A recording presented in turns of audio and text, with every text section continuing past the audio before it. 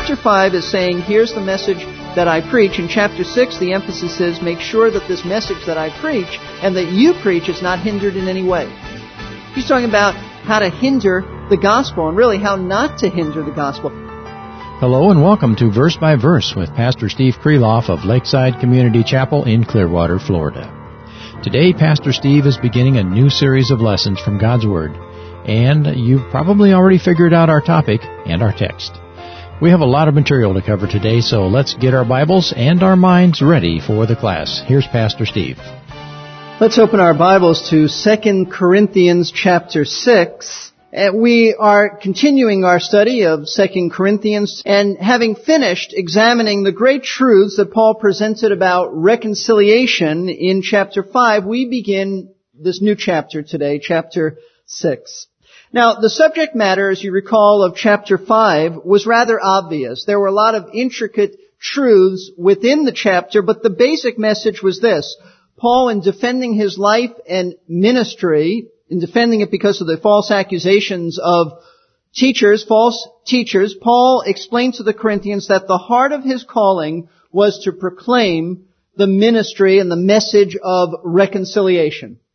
He taught that people can be reconciled to God. And verses 18 and 19 of chapter 5 sort of sum up what it's all about. He said, now, all these things are from God who reconciled us to himself through Christ and gave us the ministry of reconciliation, namely that God was in Christ reconciling the world to himself, not counting their trespasses against them, and he has committed to us the word of reconciliation. It's through the death of Christ God is able to restore or reconcile or bring back sinners to himself. They once were separated from him by their sins, but they can be reconciled back to him because their sins were paid for by Jesus Christ and his death on the cross. That's the message that Paul proclaimed. And that's the subject matter of chapter 5. Essentially, that's it. But the meaning of chapter 6 is not so obvious. In fact, right at the very outset of this chapter, Paul makes a statement that is not that easy to understand. And in fact, at first glance, it seems even out of place, stating it to the Corinthians. Paul begins this chapter in verse 1. He says, working together with him, we also urge you not to receive the grace of God in vain. Now, that may strike you as an odd statement to say to a church. It may cause you and should cause you to have some questions, important questions about this statement. For example, what did Paul mean? What does this actually mean to receive God's grace in vain? Is it possible that a church of believers could actually receive God's grace in vain? Or is Paul stating that he really doesn't believe that the bulk of the Corinthians were truly born-again Christians? Is he saying that he appeals to them to really receive Christ as their Lord and Savior because their profession was false? These are some of the questions that we should have. And we need to explore those questions and get into the text and understand what does it mean to receive God's grace in vain. If it's for believers, then that's very serious. Because does Paul mean then, if it's for believers, that we as believers could receive God's grace in vain? So let's think about this. Well, right off the bat, it's important to know that the Greek word that's translated in vain simply means empty. It means empty. The thought here is that the Corinthians were in danger of receiving God's grace without the intended results of receiving his grace. In other words, their response to his grace in some way made it worthless and unprofitable in their lives in terms of it producing its intended results. It was not accomplishing what God wanted it to accomplish in their lives. So, what does Paul mean by this?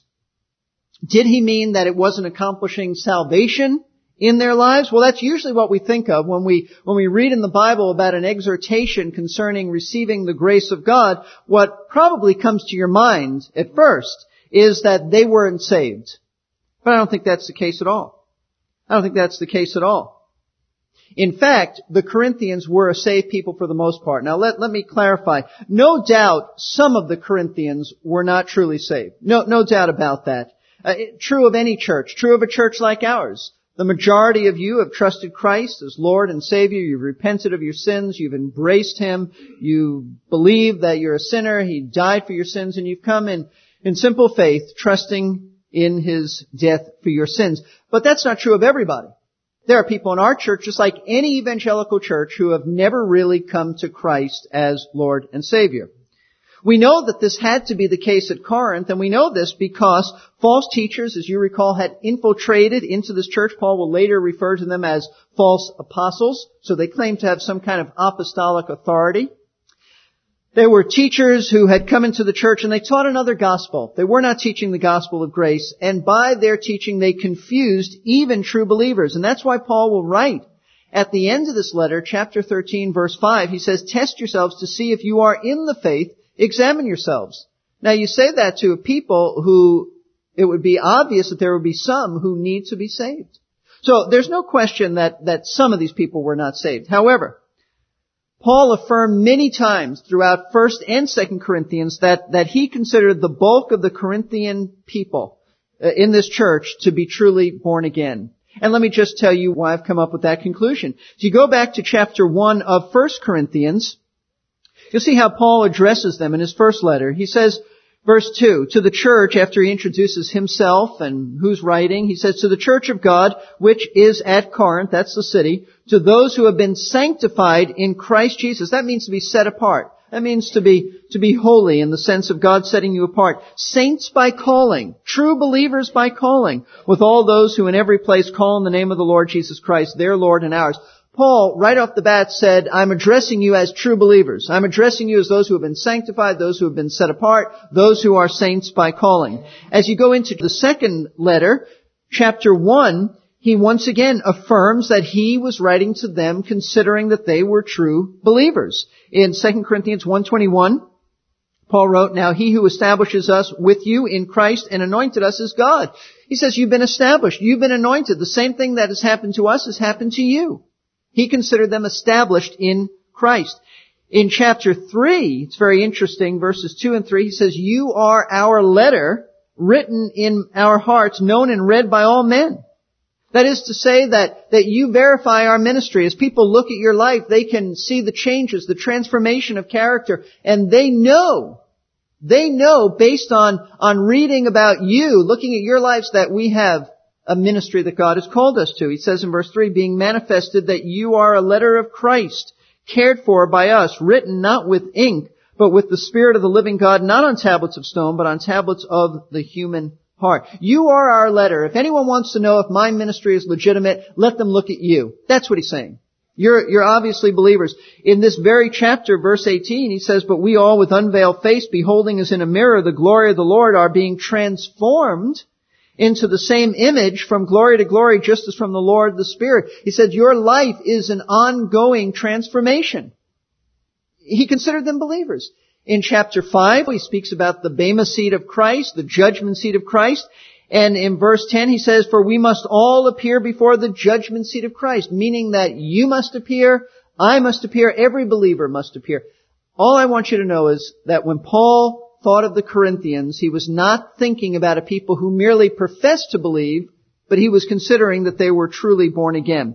I would also hasten to add that Paul states that the Corinthians, in chapter 6, verse 1, he states they had received the grace of God.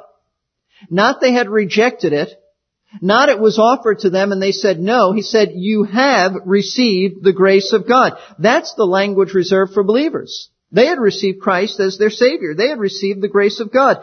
And we know from the rest of Scripture, very clearly does the Bible teach that once a person receives the grace of God in Christ for salvation, they are saved eternally, because it's not up to us, it's up to Him.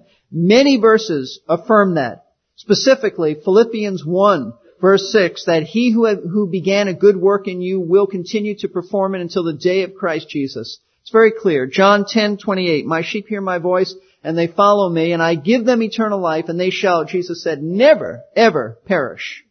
Many, many statements. So, now where are we so far? At this point, all you know and all you should be clear about is that Paul, in referring to them as receiving the grace of God in vain, was referring to believers. You may not know anything else, but he was referring to believers.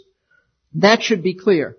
It may not be clear what he meant by that, but it should be clear that they're believers. It's something then that pertains to genuine Christians, which means that you and I, as individuals in Christ, and we as a collective body of believers called Lakeside Community Chapel are capable, whatever this is, we're capable of doing exactly what Paul was concerned the Corinthians might do. Receive God's grace in a way that is empty and does not produce its intended results. So this is not an evangelistic appeal.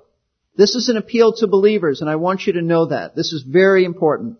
Now, how do we know what Paul meant by receiving the grace of God in vain? Well, the way you interpret Scripture is you deal with the text, you deal with words, you put words together, words have meanings, but also we never divorce a text from its context. The context is the environment that a passage or a verse is found in. What came before, what came after. What's the setting here? What's the environment? What's the context? We know, as I said from our previous studies, that Paul devoted much of chapter 5 to defending himself against false accusations that actually he was insane, that he was irrational. Irrational in his behavior. And let me show you this again. Verse 13 of chapter 5. Paul said, "For if we are beside ourselves, it's for God. If we are of sound mind, it's for you." The false apostles could not understand why this man, Paul, would constantly risk his life in serving Christ. They said, he's gone mad. It's bizarre. Nobody lives like that. And the reason they said that is because they wouldn't live like that. They didn't live like that. They wouldn't do anything for Christ, let alone abandon themselves in a committed way to Him. But Paul did. Why? Why did Paul do it and they didn't? And I'll tell you why. Because Paul understood something that the false teachers, and something that a false teacher even today doesn't understand. No false teacher understands what Paul understood. He understood the meaning of the grace of God in Christ Jesus. He understood salvation. He understood the meaning of the death of Jesus Christ. He goes on in verse 14 and 15 to say this. Right after saying, I'm not insane. It may look like that, but I'm not insane. He explains his, what appeared to be irrational behavior. He says, and this is his explanation, for the love of Christ controls us. It compels me. It drives me. It motivates me. And here's why. He made this conclusion about, and he's speaking about the love of Christ for him, not his love for Christ, but the love of Christ for him. Here's his conclusion. That one died for all, that Jesus Christ died for all, therefore all died. And he said, here's what I have to do with that. And he died for all so that they who live might no longer live for themselves, but for Him who died and rose again on their behalf. Paul is saying, you know why I live the way I do? You know what explains my zeal? You know what defines my life and ministry and why I'm constantly taking risks? And even though people are trying to kill me, I just keep going back for more and more because I understand that Jesus died for me. I understand His love for me. I understand salvation by grace. And his attitude was, since Jesus loved me enough to die for my sins, then no sacrifice is too great for me to make for Him. Paul, in essence, is saying, I would do anything that Jesus tells me to do. Anything. And that's why he explains in the closing verses of chapter 5 what it is that Jesus told him to do. He gave him the ministry of reconciliation. That's what Jesus told him to do. He said, Paul, I'm setting you aside to go to both Jewish people and Gentile people throughout the Roman Empire to proclaim to them the message of how to be reconciled. In other words, he was called to tell people how to be saved. Paul was basically a church planting evangelist. In fact, he says in verse 20 that he's an ambassador. He represents Christ. Therefore, we are ambassadors for Christ as though God were making an appeal through us. We beg you on behalf of Christ, be reconciled to God. That's what he did. He appealed to the unsaved to be reconciled to God.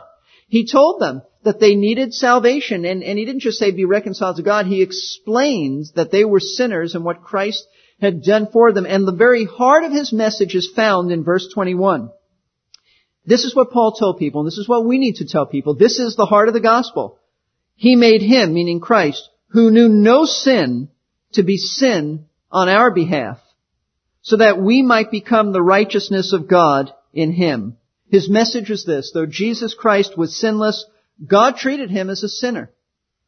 And because He treated Him as a sinner on the cross, He poured out His wrath upon Christ. He punished Christ for all of our sins. He had no sin to be punished. He was punished in our place. He was our substitute. And when we come to Christ for salvation, though we are still sinners, God treats us as if we were righteous, because He takes the very righteousness of Christ and places it on our account. That's the gospel. In other words, Jesus was treated as if He committed all of your sins so that God would treat you as if you committed all of His righteous deeds. Folks, that's grace. That's it. That's the grace of God. That's the gospel. That's the true message of salvation. A person is reconciled to God and forgiven of their sins the moment they turn from their sins and place their faith in Christ to forgive them. That's what we're all about. That's the simplistic but yet profound gospel of Christ. Our salvation is based solely on the death and merits of the Lord Jesus, and not anything that we do. And this is the message that Paul preached: salvation by grace alone, through faith alone, in Christ alone. That's it. That's the message. And though in our study of 2 Corinthians, we've moved on to a new chapter, in Paul's mind, he's not moving on to another chapter. You understand that when Paul wrote his letters, there were no chapter divisions, there were no verse divisions. It'd be like a letter you got today. Later on, we put it in categories of chapters and verses to make it easier to follow. But in Paul's mind, he's still talking about the subject matter of reconciliation, and that's how we connect chapter 6 with chapter 5. Chapter 6 is a continuation of Paul explaining to the Corinthians the ministry that God had called him to, the ministry of telling people how to be reconciled with the Lord. And here's the key that opens the door to our understanding of the first few verses of this chapter. Listen closely. The subject matter may be similar about reconciliation, even though he doesn't actually mention the word in chapter 6 of reconciliation. He's still on this subject. However, the emphasis in chapter 6 is different than the emphasis in chapter 5. In chapter 5, he spelled out what his ministry was to unbelievers. He appealed to them to be reconciled to God. Chapter 5 is, here's the message I'm called to preach. I tell people to be reconciled to Him. I tell unbelievers to be saved. In chapter 6, it's a different emphasis. His concern is that the message of reconciliation not be hindered. Not be hindered. If chapter 5 is saying, here's the message that I preach, in chapter 6, the emphasis is, make sure that this message that I preach and that you preach is not hindered in any way. He's talking about how to hinder the gospel, and really how not to hinder the gospel. That's what the opening verses of chapter 6 is about. You and I are capable of hindering the flow of this gospel. Now, I don't understand how that works within the sovereignty of God, but that's the warning to us. And we're going to look at the very first 3 verses of this chapter, though we'll only introduce verse 3, in which we're going to see that Paul presents 2 hindrances to the gospel. 2 hindrances to the gospel. Number 1, the first way that the gospel is hindered, which you and I can be a part of this, and we have to be very, very careful, is this. The gospel is hindered when, number 1, God's people fail to appreciate the grace of God. God's people fail to appreciate the grace of God. Verse 1, and working together with Him, we also urge you not to receive the grace of God in vain. Paul opens this chapter by stating a profound statement. He says something that's so incredible. He says that as a messenger and an ambassador of Christ, he was actually working together with God in the great task of declaring the truth of reconciliation. Now, that's an amazing statement, because that's true of us. Every time you proclaim the gospel, understand that you're not alone. You may feel alone. You may feel very alone in your office when you've had an opportunity to witness to somebody and they think you're a religious kook, a nut. You're not alone. God working with you, you working with God. Now, it's very interesting. The Greek text actually does not state that Paul was working together with God. In my translation, the words with Him is italicized. It may be in your Bibles too. Whenever a word or words are italicized in your Bibles, it means that it's not in the original text. It's not in a Greek manuscript, but the translators have added it because it belongs there in terms of continuity, and it makes sense. Some people have rejected that, and they say that Paul means here he was working with the Corinthians. I'm working together with you, but that's not the case, and that doesn't make sense. We know that it's right that he was working with God because of the context. He said in verse 20 he was an ambassador in Christ, and when he made an appeal, it was God making an appeal through him. That's just what it says. It wouldn't have anything to do with the Corinthians. He was a fellow worker with God. God was the one really making an appeal through him for someone to be reconciled to him. Now in verse 1, his point is this: and watch this, just as God used him to appeal to others for their salvation, so now, with believers, God is appealing through him to the Corinthians for their sanctification. Did you get that? In chapter 5, he's saying that as an ambassador in Christ, God appeals through me. Christ makes an appeal for others to be saved. But my ministry to believers like you is that Christ is making an appeal to you, not for salvation, because you're already saved. He's making an appeal to be sanctified, to be holy, to respond properly to the grace of God. See, when Paul urges them not to receive the grace of God in vain, he is urging them, as those who have already received Christ as their Savior, not to falter in their Christian lives, but to live in such a way that reflects an appreciation for the grace shown to them in salvation. That's his point. Now, how do you do that?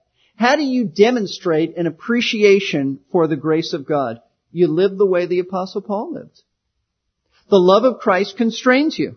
You live with total abandonment to the Lord out of gratitude, out of a heart of thanksgiving for all that Christ has done for you. Exactly the way Paul lived.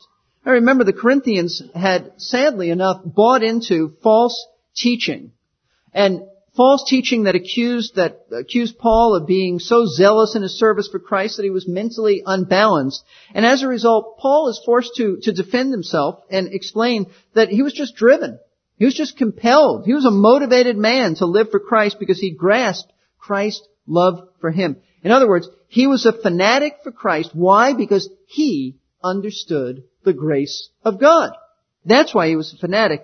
But the Corinthians had failed and faltered in their zeal for the Lord because they didn't grasp it like Paul did. They didn't have Paul's fervor for Christ. And here's the irony of it. Paul looked like a fanatic to them. Paul looked abnormal to them. But you know what? Paul was normal. They were abnormal. When we read about the Apostle Paul, often we think, what a super guy. What an incredible believer. Listen, Paul's life is the normal Christian life. That's the way we're all supposed to be.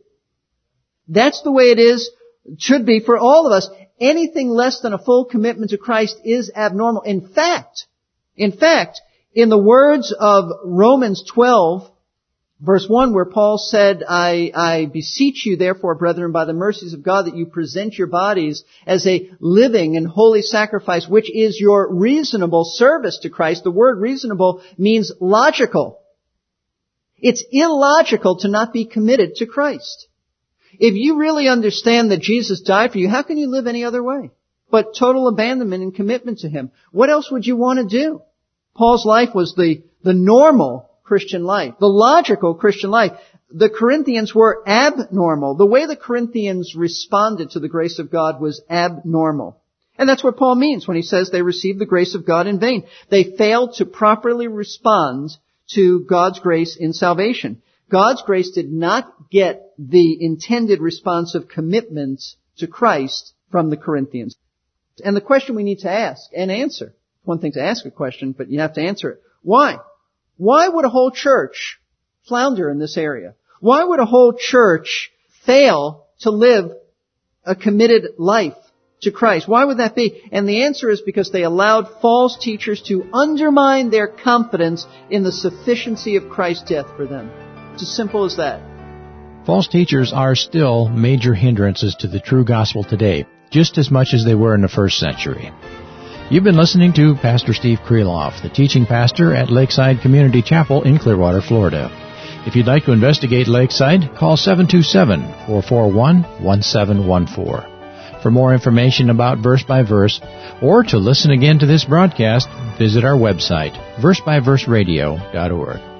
I'm Jerry Peterson. Our time is up for today, but I hope you'll join us for the next Verse by Verse. Pastor Steve will be considering another potential hindrance to the gospel. It has to do with what we do.